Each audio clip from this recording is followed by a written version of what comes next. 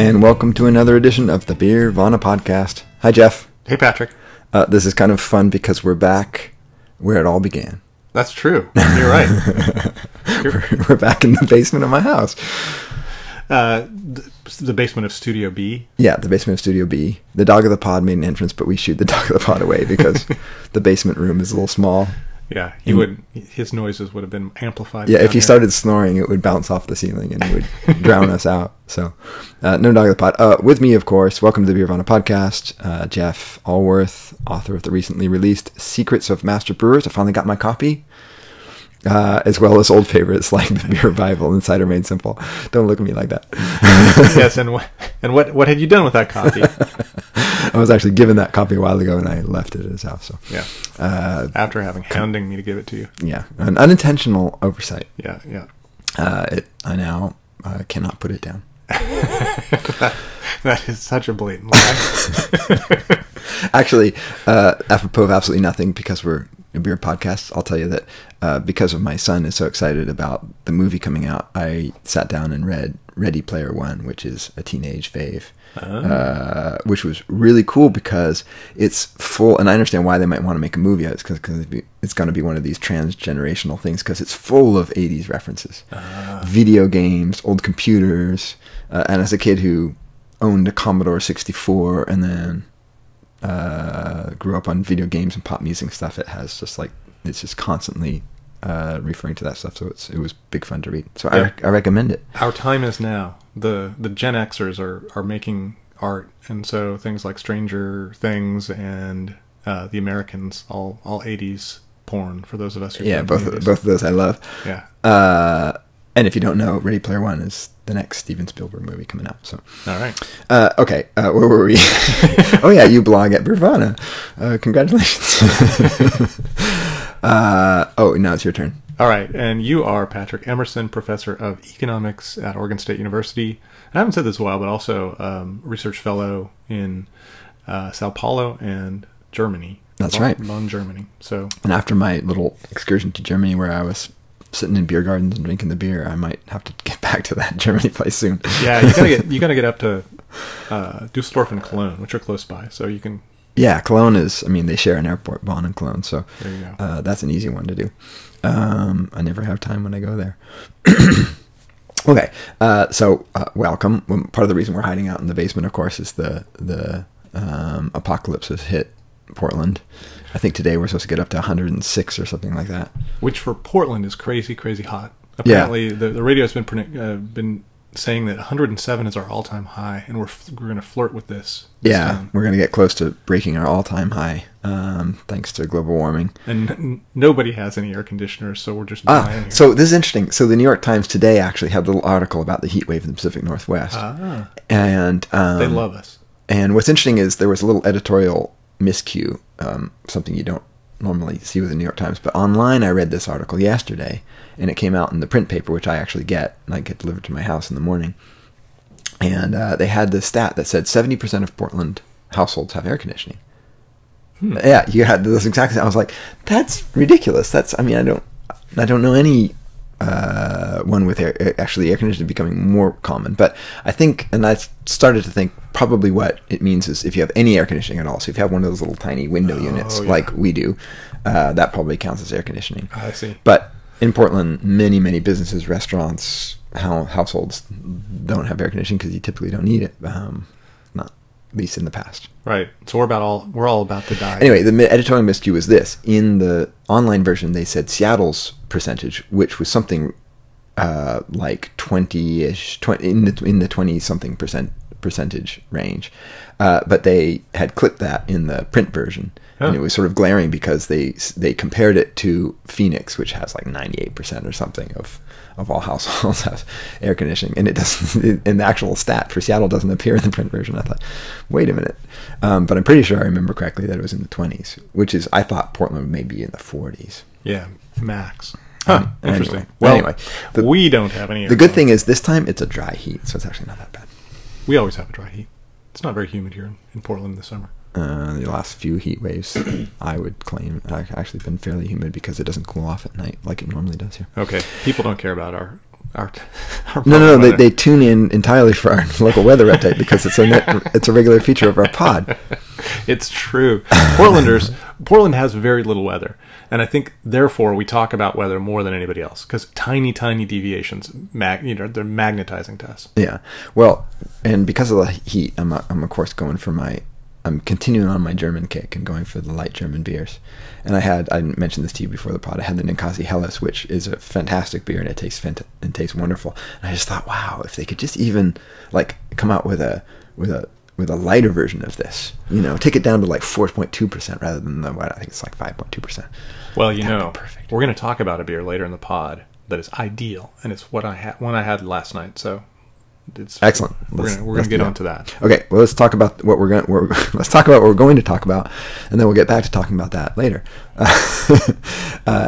So, as you may have noticed, we haven't been podcasting as reliably this summer. That's Jeff's fault, as usual. Yeah, my wonderful trip to Europe.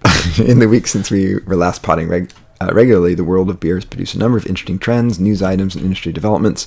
And so, on this blistering summer day, we thought we'd run through the items that caught our attention and offer our summer hot takes. Yeah. That, by the way, was all Jeff. Yeah. Don't blame me for this hot take thing. Summer hot takes. This is all another way of saying we don't actually have a real topic for today. We'll get to the news in a second, but you say the quiet part's quiet. I can't help it. It's all on my sleeve. I, as an economist, came home. Actually, it was my lovely wife who doesn't particularly drink much beer. She brought me a couple of bottles after we got back from Europe, and she stuck them in the fridge, and they were sitting there side by side, and they were two 22-ounce bomber bottles, and I just sat there looking at them and noticed that one was significantly fuller than the other. We get back to your new content tweeting. This is what you content tweeted but failed to blog about. Yeah, blogs are kind of 20th. I know. We discussed that last time. Are the naughties. They're like 2000, 2010. I think they're dead now, man. I admired this.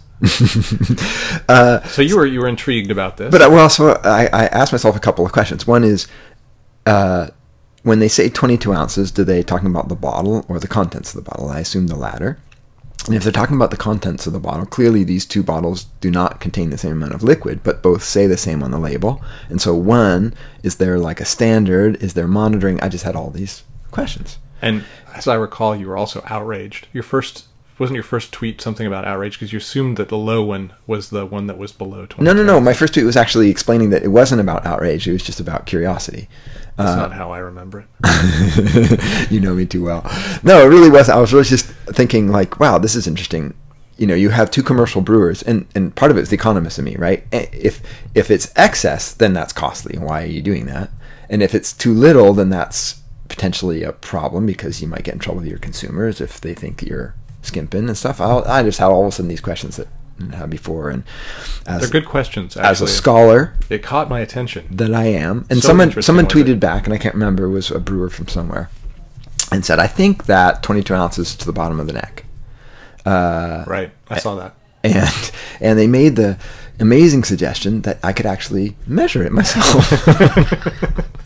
So I thought, what a great idea. As a scholar, I should be investigating this. And so I did. Some empiricism. And in fact, that was exactly the case. And this 22-ounce bottles are actually contain 24 ounces. All the way to the top, they're actually a 24-ounce bottle. And so to essentially the start of the thin part of the neck, the main neck part is 22 ounces. And so of the two, the lower one had exactly 22 ounces of beer in it, exactly what they said, perfect. And then the one that was more full, that was halfway up the neck or more, had 23 ounces of beer in it, so a bonus ounce, right? Which is great as a drinker, but as a brewer, that's 4%. No, sorry, 4%, 1/4. That's 4% or something extra beer. I try to do the math. Glad to see your math is as good as mine. It's the heat. It's getting in my head. And after you start brewing a few beers, after you start selling some beers, that's a significant excess. And the excess one, because I'm not outing them for a good reason for the consumers, was Breakside. which kind of surprised me because Breakside is a pretty modern, efficient, and fairly big brewery now, and they're just regularly delivering bonus beer, which is great for us but bad for the bottom line. So anyway, these are the questions I had. Well, I I have nothing much to add except these two items. One is that 22-ounce bottles are enormously profitable. The earnings per ounce are just off the charts compared to six-packs. So, throwing in an extra ounce is probably not the end of the world, since you're already making way, way more than you would if you were putting them in a six-pack. Yeah, that's spoken like a beer writer and not a hardcore business person, man. I'm just saying, they're probably not crying over losing that little spilt beer, a little extra beer. And then the other thing is, I think a lot of these breweries are probably doing mobile bottling. Yeah, and I bet they don't have nearly as much control when you farm that out to somebody else about that stuff. So that's exactly what I thought. Yeah. And so I thought the two bottles would be reversed, because the second bottle, which I won't talk about, well, they're exactly 22, but still, it's from a smaller brewer that I'm almost positive uses a mobile bottling line. And I thought, okay, so that's going to be the issue, is that this is a mobile bottling. It's really random. Some of the bottles on the shelf are probably really full and some aren't so full.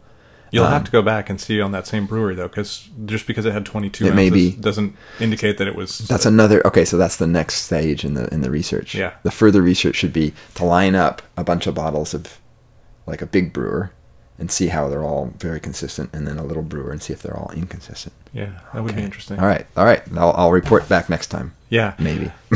I am interested in that. I don't know how accurate even really, nice. I know that everybody's worried about dissolved oxygen. I haven't heard a lot of discussion about the amount of the fill. Well, that's another question I had, which is that the more empty space, the more dangerous to the beer, unless you're really good at filling that with CO2. Right, and that's a question. Boy, we're just throwing out questions right and left. A big question that I've always had about bottling and canning is how well the evacuation process happens. Yeah. I know that that's one thing that people are really concerned with when they get new bottling lines. That's a big thing. But it seems like cans, have less space. So right off the bat, it seems like basically there's no space for liquid or for oxygen to get in there. So then if you're doing bottling, you have that space, and how well is the evacuation going, and are you getting CO2 in there and all that stuff? It's going really fast. So I'm guessing maybe packagers out there can let us know what's going on with that. Yeah, our curious minds would like to know more. Well, that's a good idea for a future pod. We could even talk to someone who does a mobile bottling line, because I'm wondering if that's one of the challenges. Yeah, if you need a lot of sort of fixed infrastructure to really make that work well, or if you can load it in a truck and take it along with you. Interesting. Well, that was our first hot take right there. I snuck one right in. It's so hot that we couldn't even wait. But no, I'm really excited to move to the news, because last week we didn't have news, and so we didn't have our intro. That was a little bit of a botch job. My intention there was that the news would be your travels. So we could have said, next, the news, and it would have been your news, and we still could have gotten the music cue in there, but we botched the whole thing. we were out of practice. My travel is mostly news to me anyway. It's not very exciting. If it was a beery travel, then it would be more exciting. All right, so before we get into our hot takes, first, the news.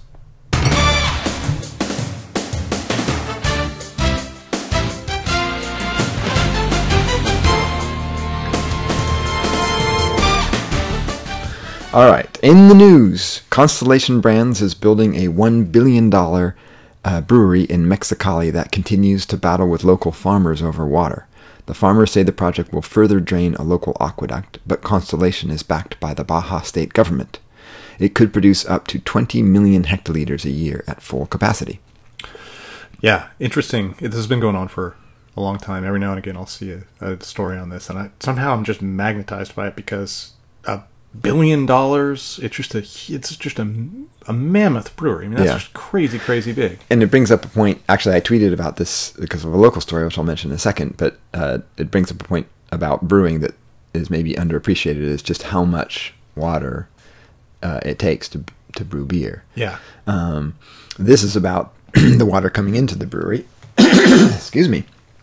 And the local story is about the water that goes out of a brewery. So the local story is that in Bend, Oregon, which has become kind of a craft brewing hotbed, but is also one of the fastest growing cities in the U.S.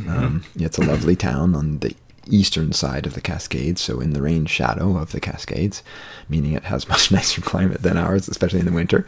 It's a lovely town, a lot of great breweries there, but they have been essentially undercharging developers for utility fees for constructing utilities, and now they have a real problem with wastewater treatment, and they have to upgrade their wastewater treatment facilities and expand them, and so they're levying I don't know if you call it a surcharge, or they're just increasing the wastewater treatment fees, and that's big for breweries that produce a ton of wastewater, and particularly apparently breweries produce sort of more, I don't know what, dirty or intensive wastewater that requires extra treatment, and so they're getting levied a special surcharge for that dirtier water. In fact, it's so much. I think the article says that Deschutes Brewery was expecting to have their rates go up by like 312% over the next couple of years, and so they're actually looking to do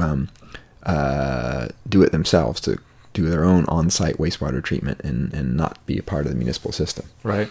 But for the smaller brewers, and I think they talk to which is actually probably the city's really happy about that. That's a great outcome for them, because then they don't have to deal with the infrastructure. Yeah, quite possibly.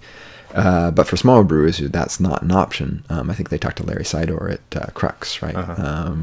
Who says that this is a big deal and it could really increase their costs in what's becoming a increasingly competitive industry. So it's interesting. The figure that gets bandied about is 7-to-1. It takes 7 gallons of water to produce 1 gallon of beer, and they're saying that good breweries can get that down. Deschutes claims to have a 4-to-1 ratio, for example, because they use the sort of the smart usage of water. I'm not exactly sure all the things you can do. And if you go back to that Mexicali brewery, you're talking about 20 times. It's probably an efficient brewery, so I'm not going to be 7, but 20 times 4 or 5. Right. 20 million. So that's like 100 million hectoliters of water a year that they're looking in a not particularly wet place, right? Yeah, it's in Baja. I've not been to Mexicali, but yeah, it's down there in the desert. So. Exactly. I was going to say, just the word Baja suggests not tremendous amount of surface water is going to be. It's right there on the border with America, and they're making all that fine Mexican lagers, though, that we love up here. So yeah, Constellation Brands Modelo? No. I think it's Corona. Corona. That's right. It's Corona. Yes, you are. Yeah, that's correct. Okay. All right. So next we have, actually, let's just do these together. Okay. Couple of, they're kind of related. We have 2 purchasing stories. One, it's weird. The Lagunitas is owned entirely by Heineken, but they have their own weird little shell company called Lagunitas US Holding, Lush. And this the shell company or subsidiary bought a portion of Shorts Brewing in Michigan, and Shorts is a bigger brewery than I knew. They're making 45,000 barrels, so that's an interesting kind of it seems like a bit of a random purchase. And then so is the implication that they're taking some of the money they got from their sale to Heineken and then now reinvesting it in other brewers? I guess. Huh. Interesting. But Shorts? I don't know. Weird. I know the Michiganders love their beers, so there you go. Maybe that's something to do with it. And the other thing is Brooklyn bought minority stakes in 21st Amendment, which is from California, and Funkworks from Colorado. And they're going to do a thing where they combine their sales and distribution. So you can see how those kind of connect across the country there. And you would think that they would also maybe start brewing each other's beer and potentially, right? And especially brewing Brooklyn beer and these other. So that makes a lot of sense to me as a business decision. And Brooklyn is a fascinating company. They sold 25% to Kirin last year, but they also have these arrangements with Carlsberg where they have brew pubs in Scandinavia that they've developed. So they're a weird, and Brooklyn kind of independent, but they have all these relationships. Brooklyn has a great name. I think it's sort of romantic around the world, this notion of Brooklyn, and you find Brooklyn beer all over the world. Yeah. I mean, it's now like the one, Rogue gets around really well because they try hard, but no matter where you go, if you're going to find an American beer, American craft beer, the first one you're going to find is a Brooklyn. Yeah. It was big in Brazil when I was there. It was one of the couple of craft beers they had at this beer bar I went to in Prague, and so on and so forth. You find just UK. Brooklyn beers everywhere. It's big in UK, Yeah. So interesting. That makes a lot of sense to me. In fact, that makes almost more sense to me than these breweries who are building their own. Like mostly it's West Coast brewers building their own East Coast facilities. Yeah.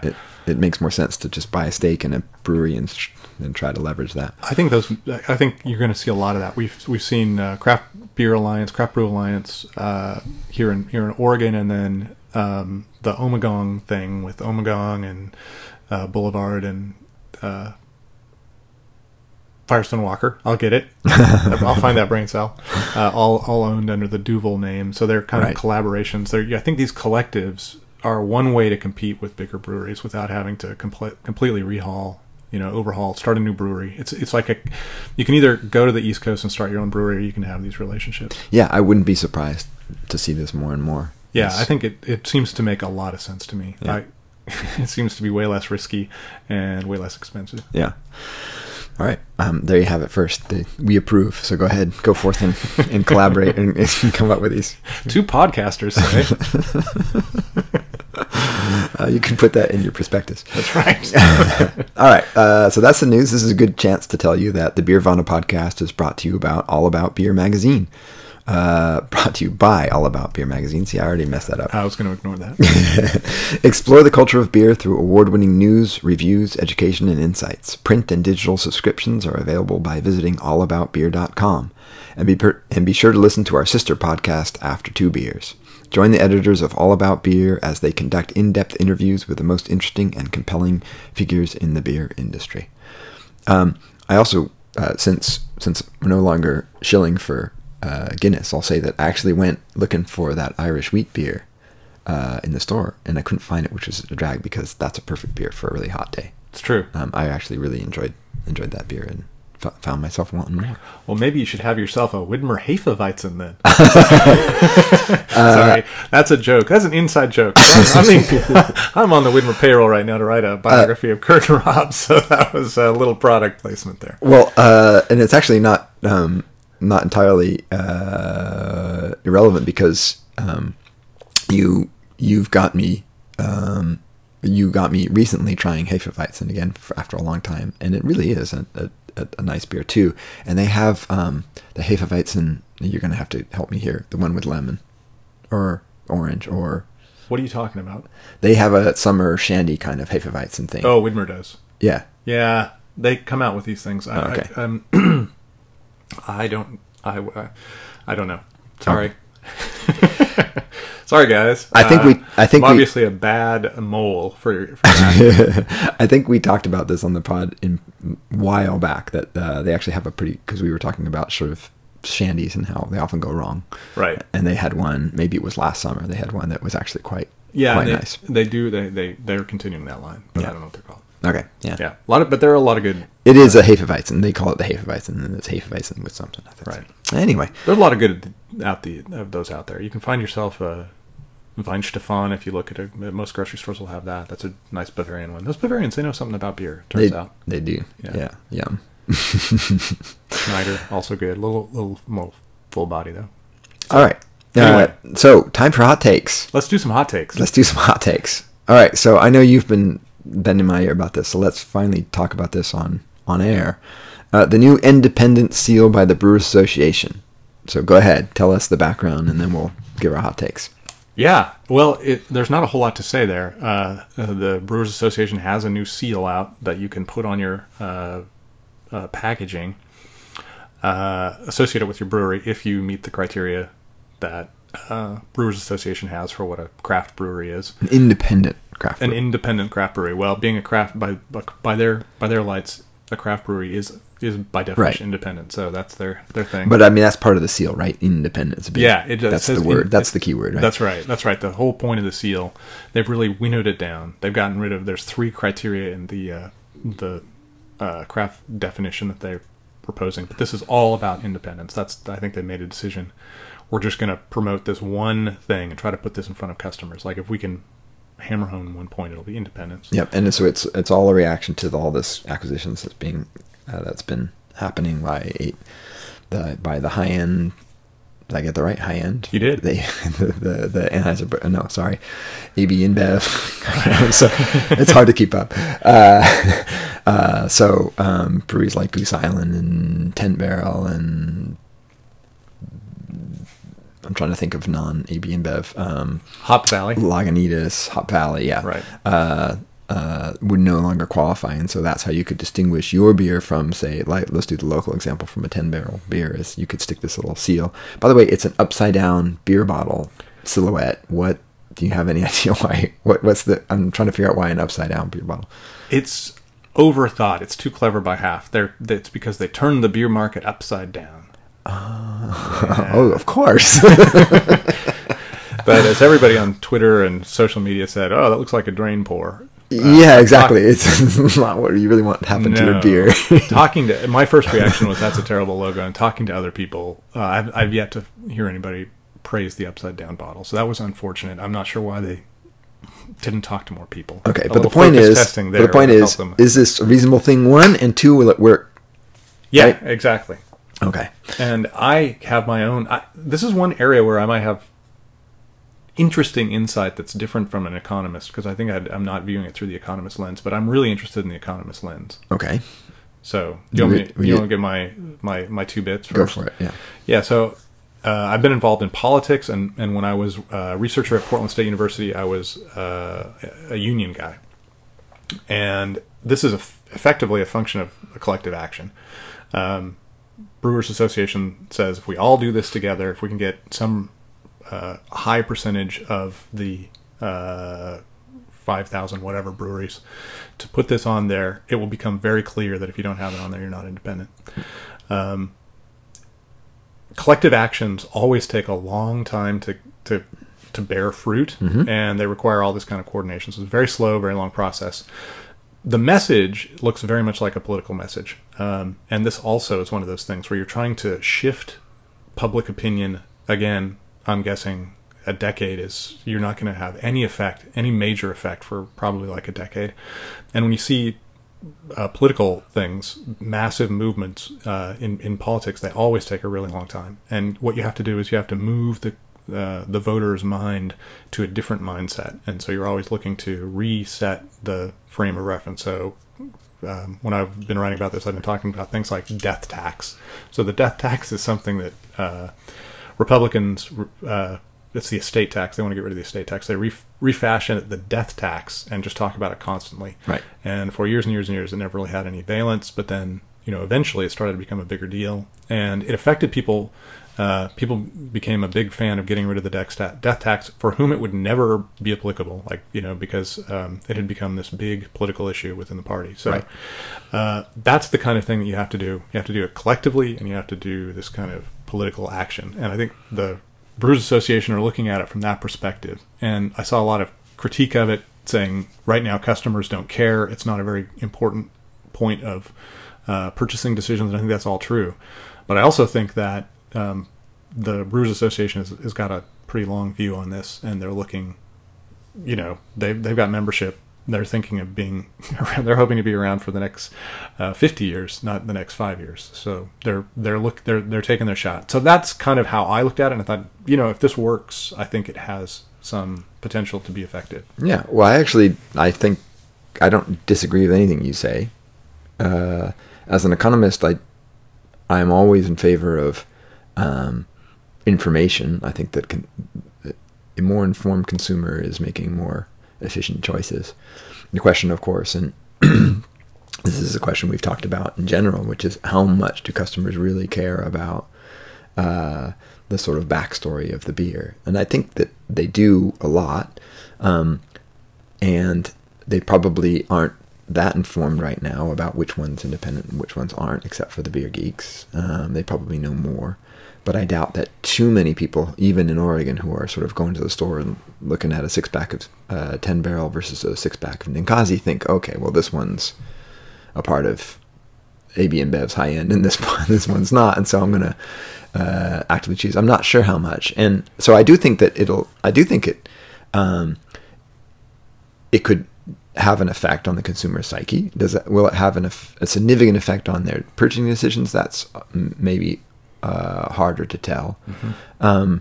One of the things that I predict that you'll start seeing is a little bit of a price divergence. Like Goose Island is being produced at such scale now that they could undercut if they want. And so it's actually going to be an interesting test case. Will people be willing to pay how much more? $1 more for a 6-pack, $2 more for a 6-pack because they really want to support independent brewers? It's quite possible. I don't have the answers, except that I don't have any objection to the label. I think it's perfectly fine. I think it's going to be important to make sure that consumers know what it means. What are the criteria that make you independent? Excuse me.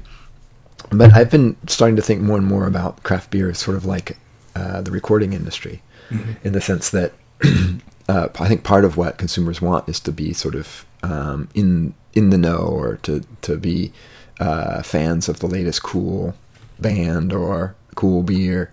They're interested in trying the new stuff from the hottest new brewers out there, or breweries out there, and their attention can quickly wander. And so it sort of has a parallel, I suppose, into the sort of that cool band that you liked in college and then signed the big contract with a major label. This is, by the way, for you youngsters, this is long ago. But it used to be that was a big deal, because you had to find someone who would distribute your music when distribution was harder, right? And then so, there was all of this talk of sellouts of these big bands. And the economist, or maybe cynic in me, thinks that it often didn't really hurt the big. They still did much, much better with a big label and all of the supports that they had. And it didn't hurt their marketability much, but they lost that kind of street cred, so they lost that niche market. Now, what's happening is we're finding some of these big brewers are facing more difficulties. I guess we're going to talk about that a little bit later. But New Belgium and Boston Brewing and stuff are finding it. They're no longer the it brands anymore. So, and that was an interesting thing. I sent out some emails to breweries, and it makes all kinds of sense once I got the answers back. But when I sent them out, I expected the smaller brewers to say, "Oh yeah, we're totally getting on board," and the bigger brewers to be like, maybe. It was exactly the opposite. Harpoon, which is a large brewery in Boston, very excited about having this thing, and the smaller breweries said, everybody knows we're independent. They know who we are. We don't sell very many barrels. We only sell them locally. Yeah, nobody's really worried about it. So that doesn't surprise me at all. It's sort of exactly what I expect, and that again, I can draw my little cool parallel here with the recording industry. It's like a band that gets big, and so they're no longer your little a niche band that you alone know and love. Now everybody knows them, so you're not so excited anymore. But they haven't signed the major label, and they say, no, really, still we're independent and we're cool, and don't abandon us. Do you know? I should have asked you to prepare for this, but maybe you know off the top of your head. This is not a unique proposal by the Brewers Association. There are other kinds of sigils and things you'll see on products, Oregon made or organic, yeah. all these different things. Do you know how much those affect sales?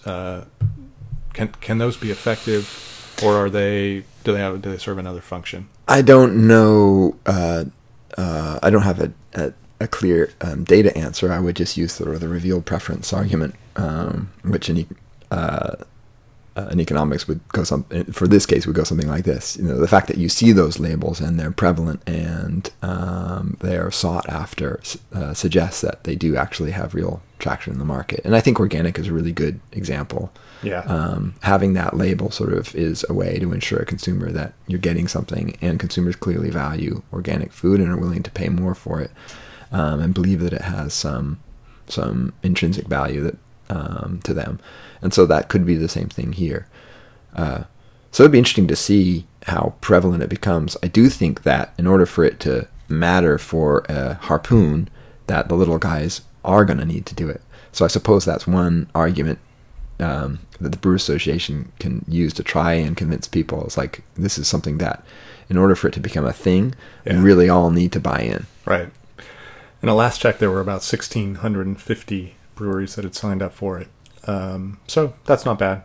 It came out on Independence Day. They chose that. It was actually symbolically made a lot of sense in terms of the brewing cycle. It didn't make a lot of sense because people are super busy right now. So. Yeah, and I'm one who's fairly agnostic about whether I buy a beer that's from a brewery that's owned or not by a big brewer. But I'm all for the attempt. I have nothing against it. I think that there's certainly nothing wrong with giving consumers that information, allowing them to act on it. Whether that's going to have a significant market impact will be. It's interesting. You often say that, and yet you don't really buy like 10 Barrel or Elysium. You say that, and yet you basically buy local and independent. It's true. So it's interesting. That's true. Yeah. I mean, I guess I'll put it this way. I don't buy that much beer. Surprisingly enough, maybe. So I tend to like to sort of. I can't. Let me put it this way. I can't keep in touch too much with too many different cultures. So I try to keep at least sort of some touch with the local culture. So I seek out local new beers and new brewers, and although I do keep coming back to some certain faves. And so on my list here, I have us going to a brewing trend, but I want to follow this up with the response from the big guys because it seems really appropriate. To this is good. Yeah, because when this first came out, the collective reaction from most of the blogging, social media beer folks was a yawn. They were like, okay, whatever. It's probably okay, but it's probably not going to have a big effect. Among big beer, the reaction was very different. Within a few days, ABI had released their high-end division, had released a video with different brewers from previous owners of the little breweries that have composed the high-end, talking about how this whole thing with independence is ridiculous and it's way cool to be part of a big brewing organization where you have all the expertise and access to market and all this stuff. Predictable kinds of rhetoric. Right. But it'll make our beer better. It'll make our more accessible. And it was clearly from the place of incredible defensiveness, peak. Everybody in that video was in a bad mood, and it was sour. And anybody who I don't know who that video was made for, but there's not a single person that I can imagine who would think, "Ooh, these guys are cool." I'm convinced. It was a bad effort. And what the whole thing that would, it seems like the only reason you'd have that response is if it actually hit a nerve, if you were actually a little bit worried about this whole independence thing. So I found that kind of interesting that ABI clearly was a little bit anxious about this. Well, that was exactly the first point I was going to make, which is, you talked about it in emotional terms, but, the genesis of this comes from ABI, which is, a big conglomerate, a big, very shrewd business. And so the fact that they felt like they needed to get out in front of this suggests that they actually do consider this a real existential threat to the high end. The grumpiness of the brewers themselves is, I'm trying to think of the right adjective. Well, to your point, it had that quality of people who'd sold out. Bands who'd sold out. They were like Precisely. Really defensive, and they were like they wanted both the street cred and also the big piles of cash they got. Exactly. I was going to try to think of the defensive. Maybe is the best word. It's people who sort of are a little bit sheepish about the nice car now in their driveway or whatever it is. And they're getting a little defensive about it.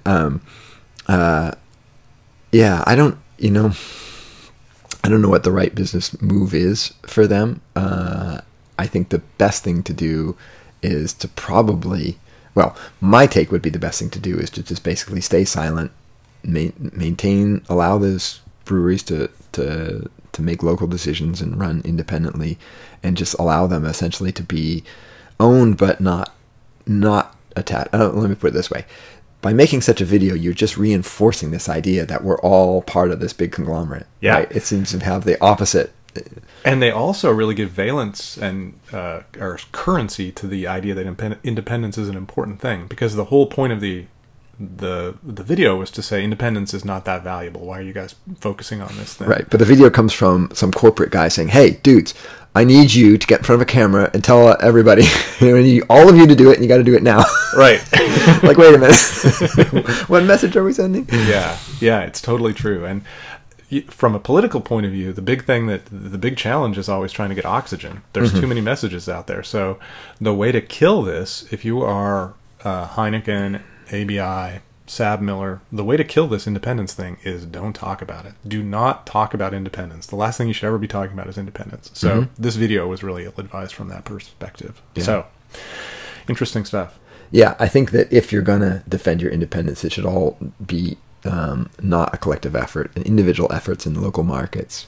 Get out there and talk to people, and right. Try that would to have been good. Show them, like I can understand how a local response by someone like 10 Barrel could be, look, let me show you what we're doing and who's making the decisions and who's running the show and all that. Walk you through the brewery, which really does exist. It really is in Bend, Oregon. There's really one in Portland, Oregon. Yeah, these are the recipes that we're developing, and ABI has nothing to do with, so that kind of stuff I think would be much more effective. If they'd hired us for a lot of money, we could have... That's an idea.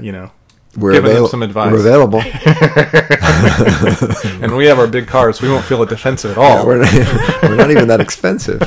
Hey, well, that's actually, I'm the cheap one, so call me. Don't call him. He's getting expensive. Oh, I see. Already lowballing me. This is why we have no money. It collapsed right there in the space of two paragraphs. This is how it all ends. Okay, so what do we skip now? Oh, the yeast. Tell me about yeast. Yeah, yeast is cool. So there's this amazing story that came out, which did not get very much attention, but I thought was super fascinating. Scientific American wrote one of the poorest articles I've ever read about beer. Everything about that It's article. Scientific American, man. I know. You would... They're not trying to write some pithy beer article like...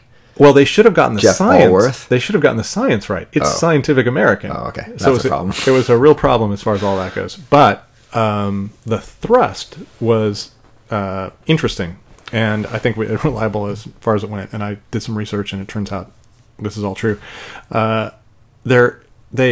Scientists have discovered a new, or been working with this new yeast that it's actually been known about for a while, but they're working with it. It's called, and I'm going to mispronounce this, but we'll give it a shot. Lachansia. Yeah, you have a shot at that. Lacanesia. Okay, Lacanesia. I put an extra syllable in there. Thermotolorans. Yeah, Thermotolorans. They didn't make it easy on us to get that out there. But the super fascinating thing about this yeast strain is, so it's not a Saccharomyces, it's not a Brettanomyces, it's entirely different species or genus or something. Huh. It does simultaneously both a lactic and alcohol fermentation. Ah. Which is weird. So wait a minute, they isolated this yeast and they discovered it. Yeah, you throw it in beer and you get you get like a kettle soured beer out of it. It was a new yeast that's been discovered. That's the idea. Yeah, okay. It's a totally new yeast strain. It's like not even in the same family as regular yeast strain. So you ferment and sour at the same time. Yeah. Nice. Yeah, it's interesting.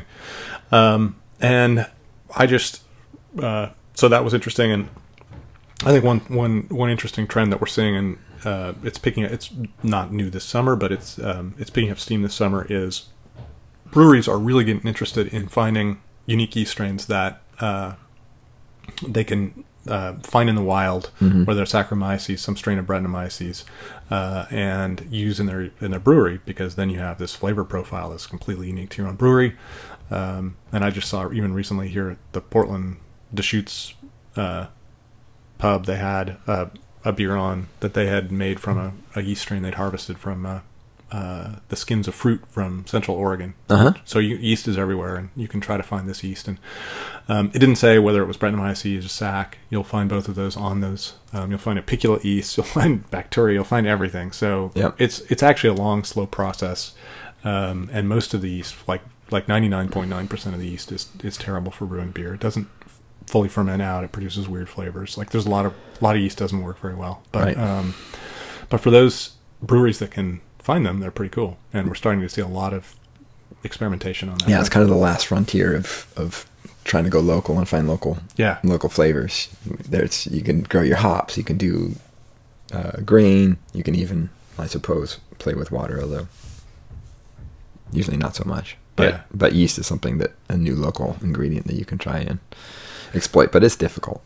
It is. It's really hard to find a yeast that will behave predictably and well and gives you flavors you want. And yeah, it's all of that's definitely true. But it's fun. I know people like me are really, really fascinated. No. It's really cool when you can when you can pull it off. Yeah, and I suppose what the and you can correct me with this, but my notion of what happened in Belgium is that it was sort of learning the yeast and then learning how to make something good out of what was there.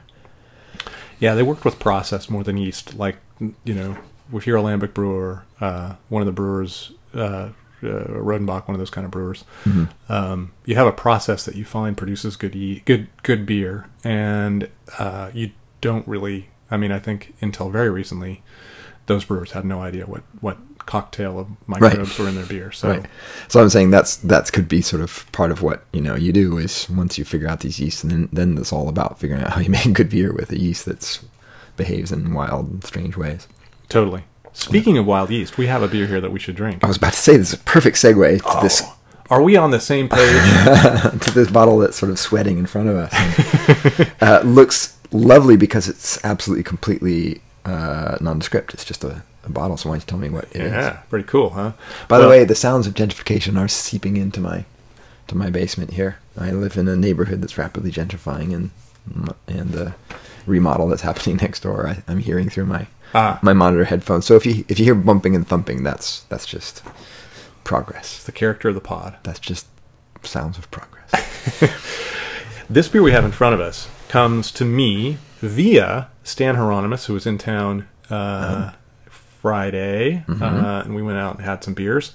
And he had been to a hop symposium that happened at your august institution, Oregon State University. Great. And he and I have both been following along very closely. Well, have been following along very closely at the start, less closely lately. With a project at the Mount Angel Abbey in Mount Angel, Oregon. It's a Benedictine abbey. They had until maybe a decade ago. As a Benedictine abbey, they need to be self-sufficient. That's part of what the order demands. Abbeys are self-sufficient. And until about a decade ago, they had the largest German language book press on the West Coast. And then about a decade ago, that became an unviable thing because book presses, not so viable. But they're in Oregon, and in fact, this brewery, which is right in the center of hop fields, has hop. They have fields that they lease, and there are hops growing on the fields they lease. And so it's land they own. They lease to hop growers. Thank you. That was much better said. Yeah, well, I'm not so good with the words. The monks started thinking, this is a thing that they do in Belgium. Maybe we should have our own brewery. They're led by a guy named Father Martin, who is this really avid beer guy, an intense beer guy, and he has, in the process of pushing this thing along, built, I would love to see it. I've only heard him tell tale of it. What sounds like the greatest homebrew setup I've ever heard of. It's like thousands of dollars, and it's like this little mini amazing homebrew setup. And they've been taking it very seriously. They're monks, so they're going very, very slowly and very, very methodically. And all the monks are weighing in. They're all tasting beer, and they're all trying to decide what kind of beer to make. And then it took them a long time to figure out where to build a brewery, and they finally have done that. And they've been, while they were trying to get their brewery built and the infrastructure, and they're also been working separately on the beers themselves. So one style that they have already dialed in, they're definitely going to make, is called Black Habit, and it's a dark Belgian style ale. And another one is called Faustus, and I don't actually know too much about this beer. I know a lot about the Black Habit. I watched them make that, and got to taste various versions of that beer as it was going along. This beer is it looks like it's more of a paler beer. It's made with some Vienna malt and some Crystal 40, but everything else is pale and sugar. And they use their own house yeast, which is a Belgian strain. But then, so they made a lot of their beer has been they've been working with Alex Ganoom at Upright, and because Alex is this famous barrel aging guy, Right. they decided to do some barrel aging. And what we have in front of us is a beer that's been barrel aged with 3 strains of Brettanomyces. Let's see. They were bottled with 3 different Brett strains, barrel aged in wine barrels.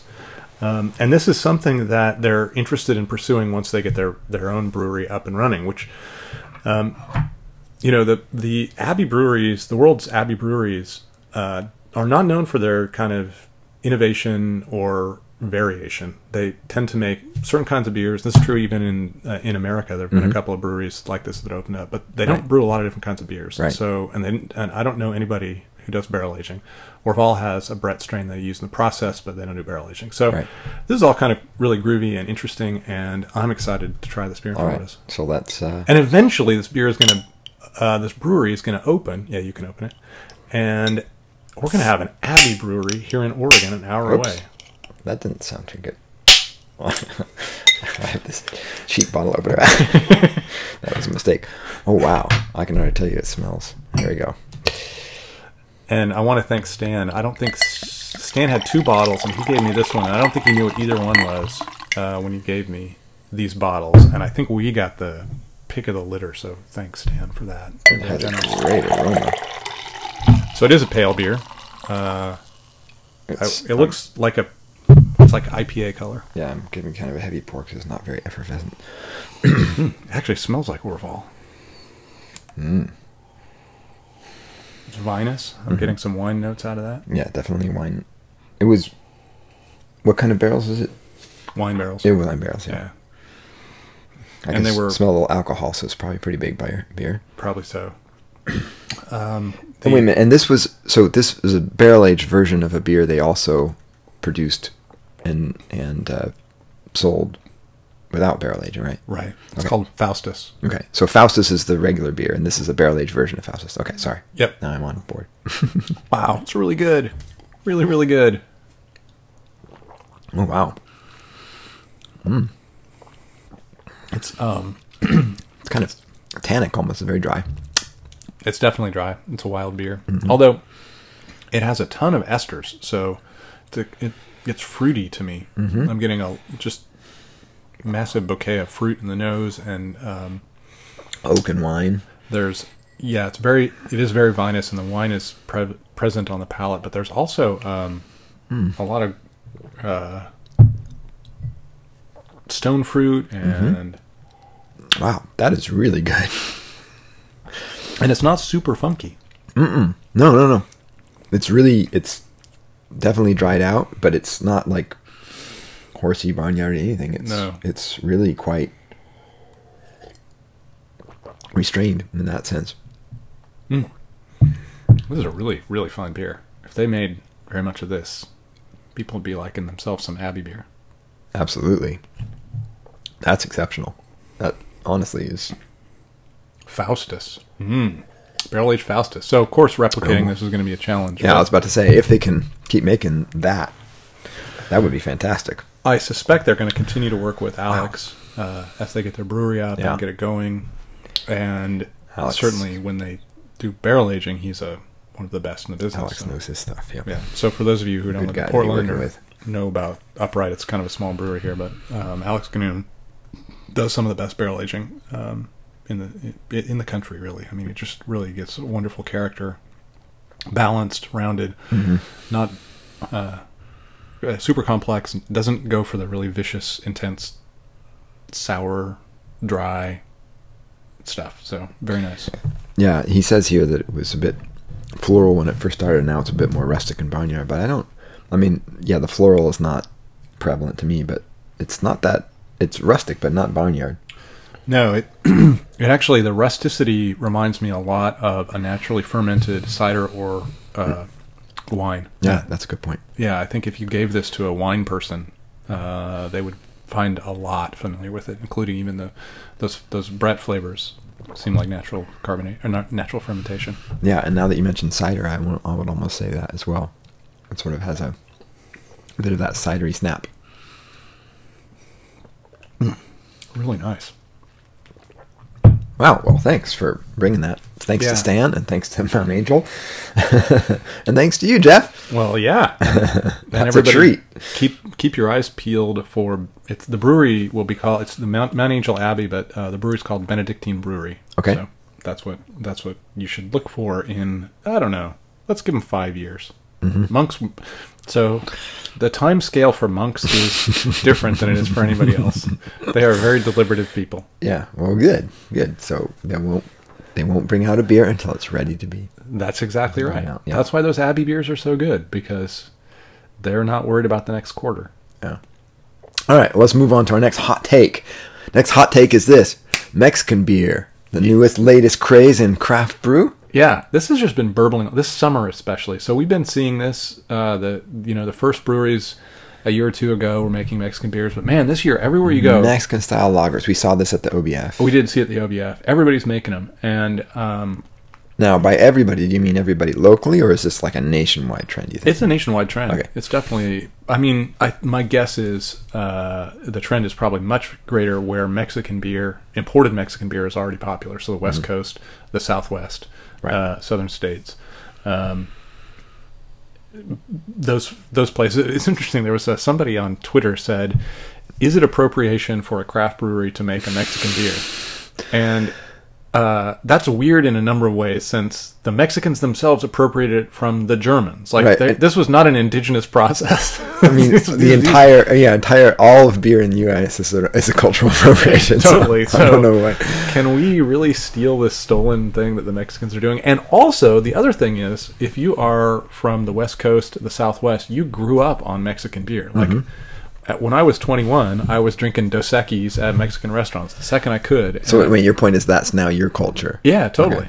I think so. I mean, I think the craft brewers who are making this, the Oregon craft brewers that I know who are making this, have this really positive connection to these beers, which they drank with Mexican food and sunny days. And stuff, and I'm very conflicted about this whole cultural appropriation thing in general, because it's so hard. I mean, like, where do you draw lines, and how do you make these connections? I mean, the world is one big cultural appropriation. I mean, everybody appropriates from everybody else, it seems to me.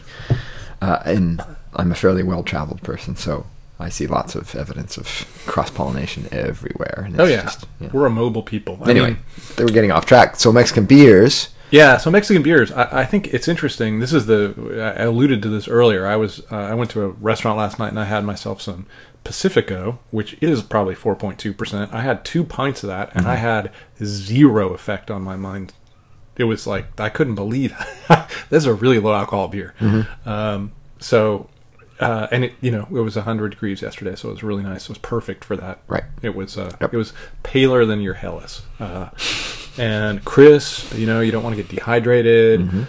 Everything, when it's hot, everything seems heavy. I remember when I was in Panama. Panama has 2 beers, Panama and Soberana, and Panama is like the heavy one. It's like 4.2%. Right.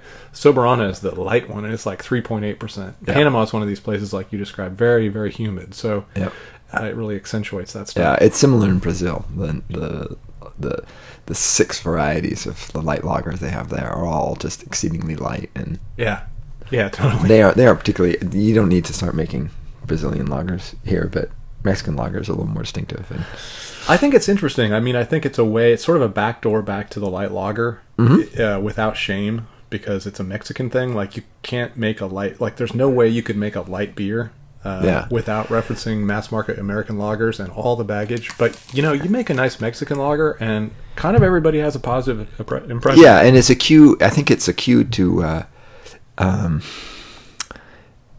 consumer about what the intention is without like being a turnoff. Like, if I said, "Hey, this is our version of Bud," like, nobody wants that, right? But Mexican lagers, even though you might argue they're fairly similar in a lot of ways, have their own sort of image. I think that's it's an import. It's from Mexico. It's much cooler. I think people are sort of like this idea, and it's more, they'll more readily accept this idea of a light lager says, oh yeah, it comes from Mexico, it's hot, you know.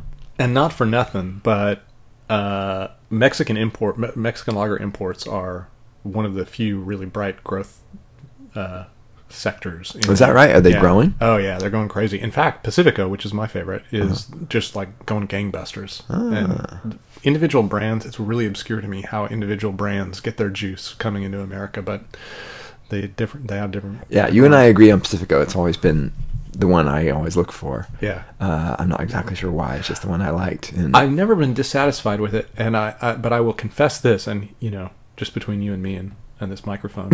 Yeah, no one's listening.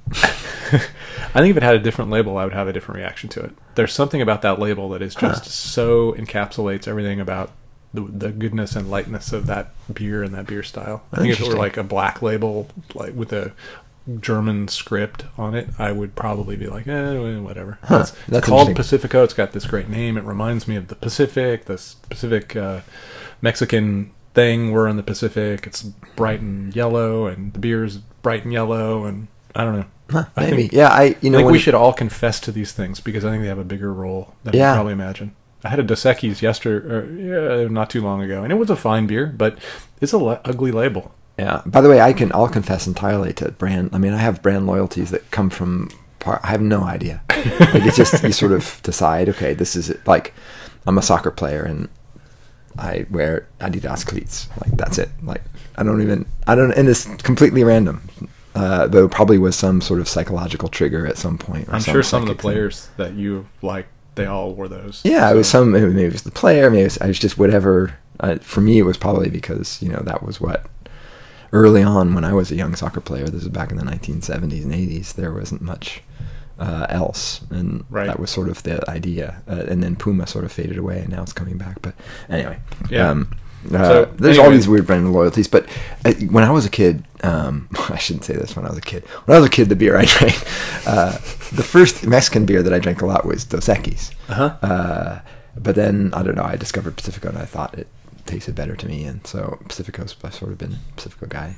And in fact, when I was in Mexico City, I had Pacifico, just so you know. Very cool. So I think that lagers have been a trend for a while. I think that a lot of brewers have now tried to brew their own classic German and Czech styles, but maybe those aren't as approachable to American consumers, and then having this Mexican lager is really a way to sort of clue into a American consumer that, hey, we're doing something that you know and love, and we can do it too. And I think they're making it safe to like light lagers again, so I'm a pretty big fan of the trend. Yeah, I mean, we've talked about the lighter beer trend in general. I'm so happy it's happening because for all these reasons, but especially when it's 106 degrees. Totally. It's so nice to have, a 4.2% light lager to drink that's tasty and well brewed, and it's great. Yeah. And in the past, even the problem is a lot of these imports you might look for often are heavier because they need more alcohol to survive the journey. And getting into some more of this monk beer. Yeah.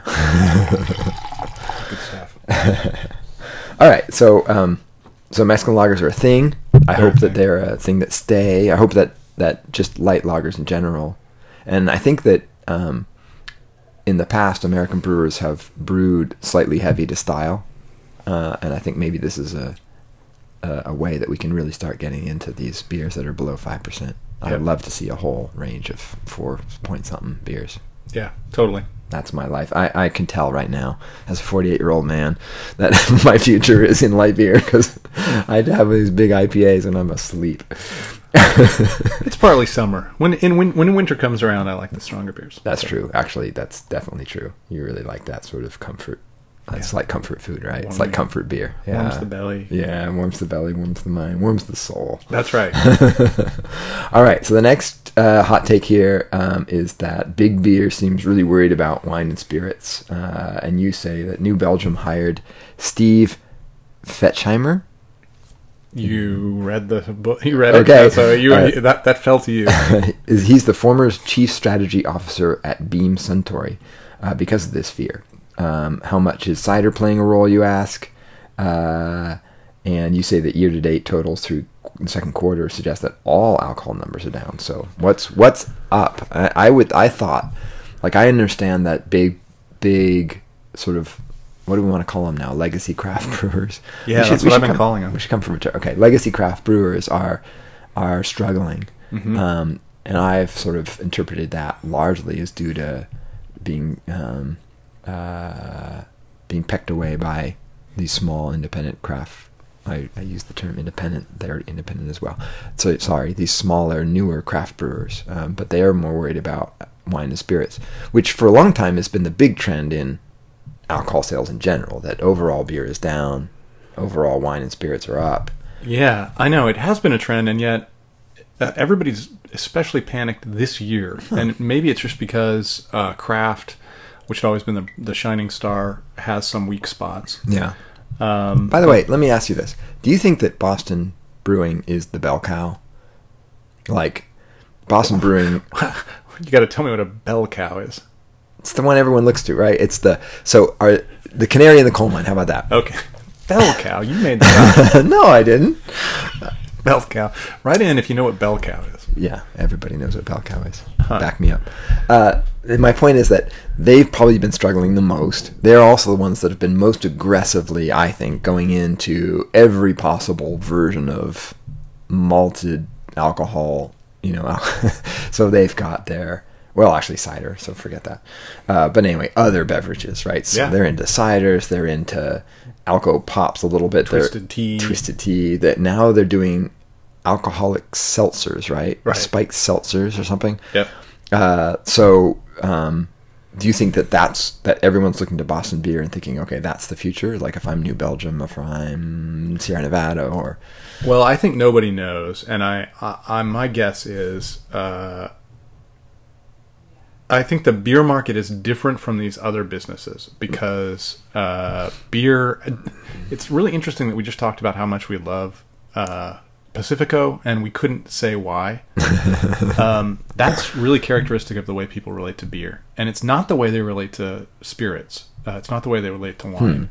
In wine, you're looking for the everybody's a real magpie with wine. It's like this one is really, this one's supposed to be good this year, but that one wasn't any good last year. And well, there is a segment of the wine market that is kind of a mass market segment, and sure. Then I suppose there's probably brand loyalty there. Like I'm going to get my gallon of Gallo Rosé.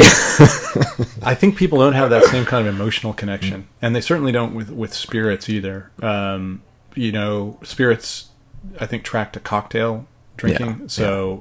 We're seeing a lot of, there's been a trend towards cocktails going on for probably 15 years. There's been a big trend towards cocktails. So I don't know that the way you sell beer is the same way that you sell vodka or even mass market wine. Right. So I'm not convinced that people who are brought in from Beam Suntory are going to necessarily have any insight into what the beer drinker wants. Mm-hmm. So I'm really skeptical about this move, and I don't know. So you interpret this as we need to figure out how to sell beer better. Yeah, I think so. Okay. I interpret it as we need to figure out what other things we can do after we ferment grain.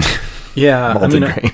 I do think Boston Beer is certainly a company everyone's looking at, and they're all trying to figure out whether going into these other areas makes sense or not.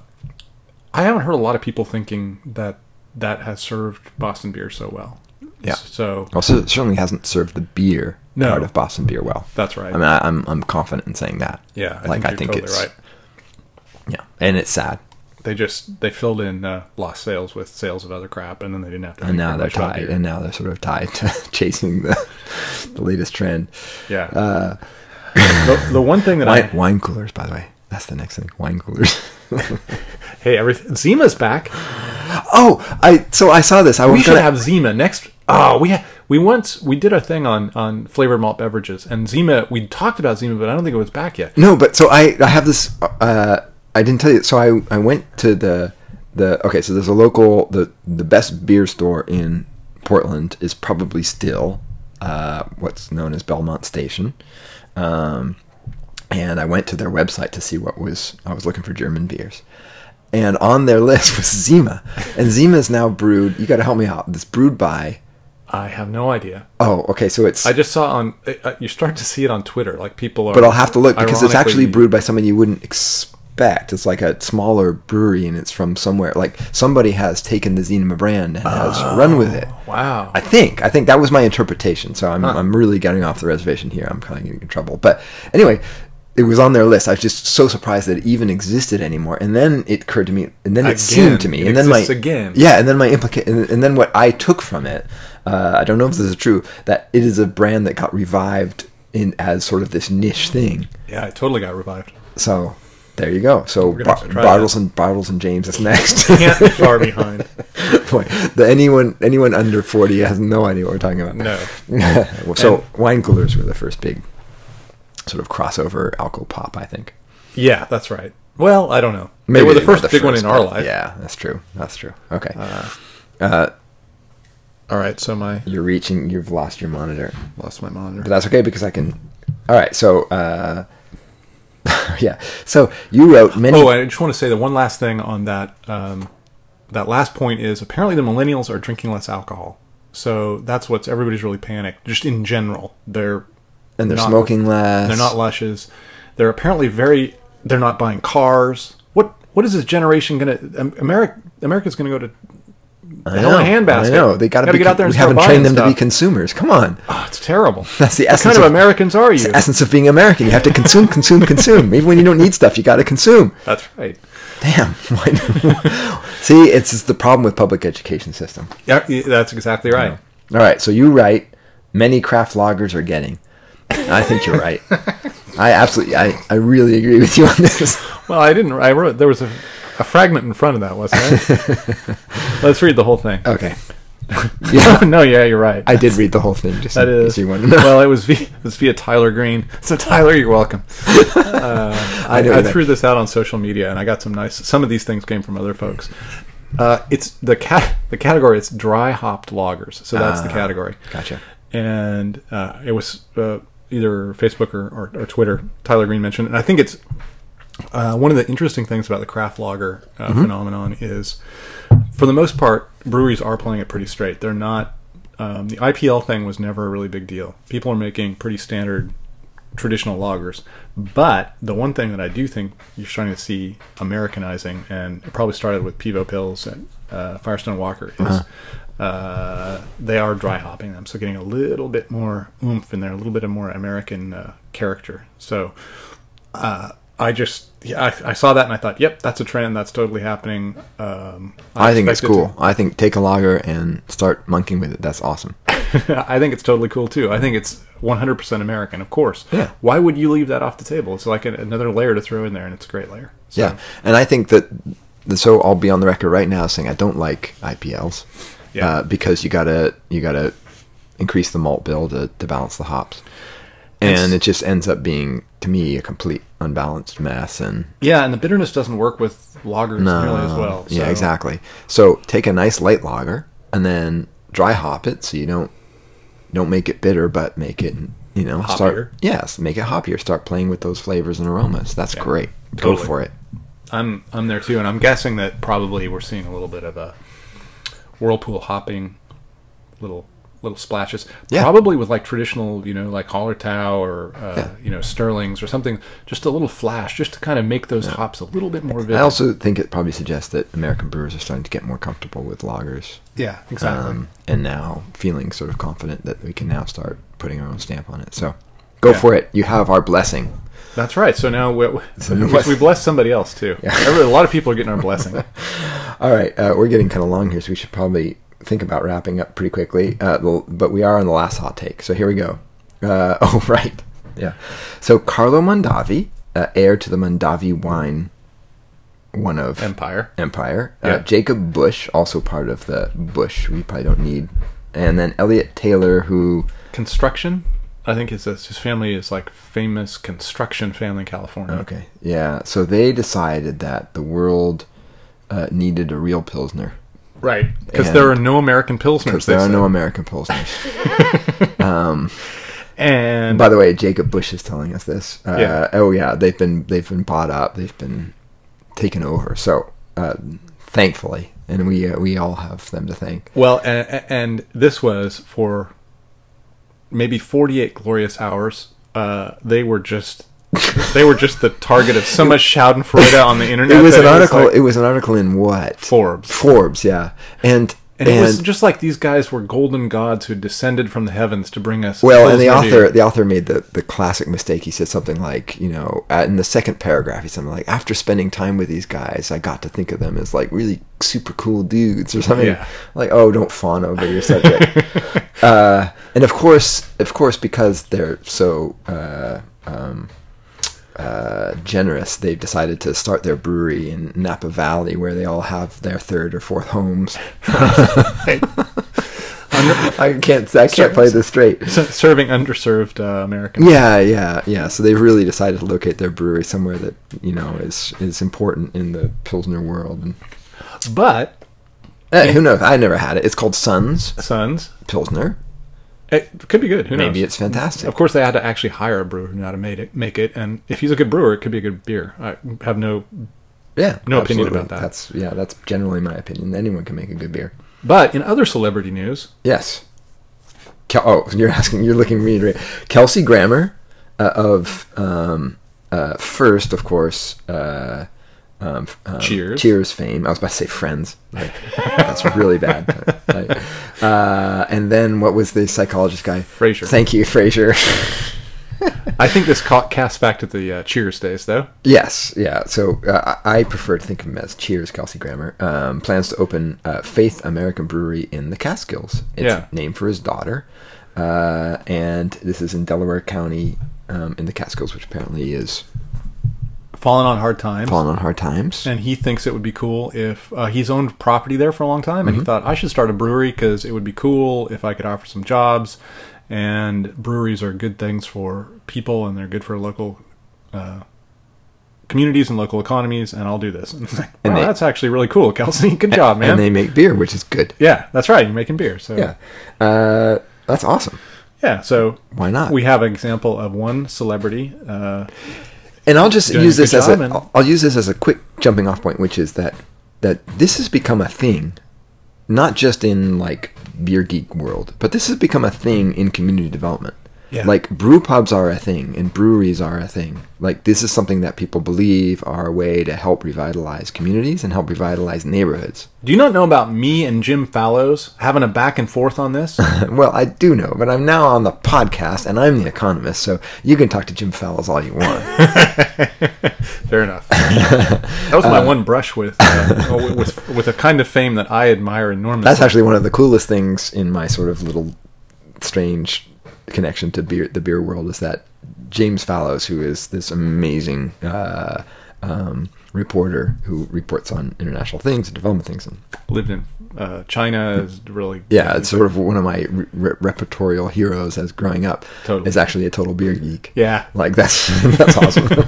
Yeah, periodically he'll tweet or write about beer he's drinking, and he's from California, so he likes a lot of. He goes back to California and always immerses himself in whatever local beer has opened since he's been there. Yeah, so he's a great guy. So we've talked about brew pubs and sort of neighborhood development stuff, but it's really a thing. I mean, it's caught on as part of these professional. Because if we haven't, I'm happy to talk about me and Jim Fallows. Yeah. I'm sure people are on the edge of their seats. All right. Okay. Well, we're now at time. Man, once again, we have no mailbag. You people are dropping. Well, we kind of have. We had a little bit of a mailbag in that I folded some of Tyler Green was in Tyler Green, and some of these other ones actually came from people out there, and I forgot to cite them. All right, so let's just jump to the Sherpa man. Yeah, Sherpa. Be the Sherpa. Be our Sherpa. All right. Well, we're gonna do a little remedial Sherpa-ing here because somebody dropped the damn ball. We're gonna talk about a very fine beer from the Czech Republic, from Prague, in fact. I knew I'd never live this down. U Fleku. Brewery that was founded in 1499 on the same location. It still exists in Prague.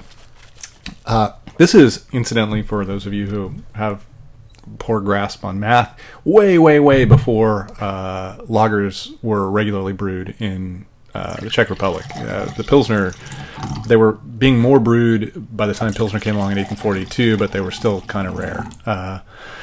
They may have been brewed hundreds of years before, but they'd kind of fallen out of favor. Anyway, So Ufleku's beer has evolved over the course of time, and it's interesting when you go back through the archives, you can see ways that they made it that were different. They make it in a much more, what we'd say, called a modern Czech way with decoction mashing and everything now. But they make one beer. It's a 14 degree, which is, say, 14 Plato beer, so stronger than usual, stronger than a Svetli Ležák. Dark beer, a Cherne or a Tmave. I can't remember which they call it. Yeah, they might call it Tmave. I think it's called Tmave. I asked one of the guys at the brewery. They're like, "How do you guys decide whether it's a Tmave or a Cherne?" He's like, "Cherne means black, but it's just used randomly. Like, people just choose one and then they call their beer whatever they want." Okay. Well, Ufleku is, I think, the best example of this style of beer and one of the most distinctive beers as a Czech beer, distinct from Dunkel or Schwarzbier in Germany. A lot of people try to equate Czech beers to the German styles, but this thing is really unusual, and it's not like anything that's made in Germany. It's very thick, and it's kind of under-fermented, but it is weirdly not, it's weirdly dry. It's got a little cocoa thing, a little tiny bit of roast, so it's very round in the mouth, and then you think it might almost be too sweet, and then you swallow, and it's crisp and bone dry. Well, not bone dry, but it's really crisp and it's just super Moorish. So you swallow, your hand is putting the glass on the table, but it finishes so dryly, boom, right back in the mouth again. It's like, and next thing you know, you're on the floor. That's right. It is an amazing beer. Do they only serve it? Do they package it all? Nope. As far as I know, that I've never heard of it being packaged. So, so I'll cop to the fact that I knew what I was in for my European vacation, and so I demurred on everything else, but I made you one promise, and that promise was that I would go to Ufleku. I know. And I was very conscious that day and that evening where I knew that in the end I was going to fail. But I consider it my failure. Obviously, I did not impress upon you the historicity of this brewery, the crushing. No, you did. Everybody knew. My entire that you would have the rest of your life. My entire family had been impressed by your presentation, and we all were on board. I'll just say that, and people in my situation will know that when you've got traveling with kids, that events can conspire against you, and it's not always possible to predict. And I had 36 hours in Prague, and I tried to make it all happen, and I failed. I only want to protect the rest of the world from making my failure. Yes, from please. your failure. So please do. Understand how don't be like me. Interesting this beer is, and go drink it if you're in Prague. By God, don't miss this beer. Okay. The rest of you, the rest of the world. That's the Sherpa. Go to Prague and drink Ufleku. Yeah. And try not to get too drunk. All right. Or if you're staying near there, or are on public transportation, drink to your heart's content. All right. So this is one of the longest pods we've done, but it's time to end. All right. I know you always want more. So thanks very much for listening to the podcast. A few words going out about how to contact us. Jeff blogs at the Beervana blog, which has a new address. It's beervanablog.com, and he tweets at Beervana. And Patrick, don't say I blog anymore. Mainly tweets at Beeronomics. Yeah. He has a defunct blog by the same name. But I actually post. No, I didn't. Never mind. I thought about posting our last pod onto the blog just so I could tell you that I blogged. But I didn't even manage that. So really, I don't have a blog anymore. But just follow my tweets at Beeronomics because they're amazing. And this podcast can be found on SoundCloud and iTunes and Google Play, and please go subscribe so you get these automatically. Subscribe, rate us. So do what it takes. People say this is important, and we think it's important. All right, we want more people to hear our wonderful insight about places like Ufleku and whatnot. So, and most importantly, contact us. It's jeff@beervanablog.com. Send emails, or you can go to the Beervana blog Facebook page and post. But post us your comments, questions, suggestions. We want to hear from you. Right. We got to get mailbag going. If it's the last thing we do, we're going to get that mailbag maybe robust. Maybe in year 6, people actually start. That's right. It's because we're just so good that there's just nothing else to add. It's like drop the mic. All right. Cheers, Jeff. All right. Cheers, Patrick. Bye.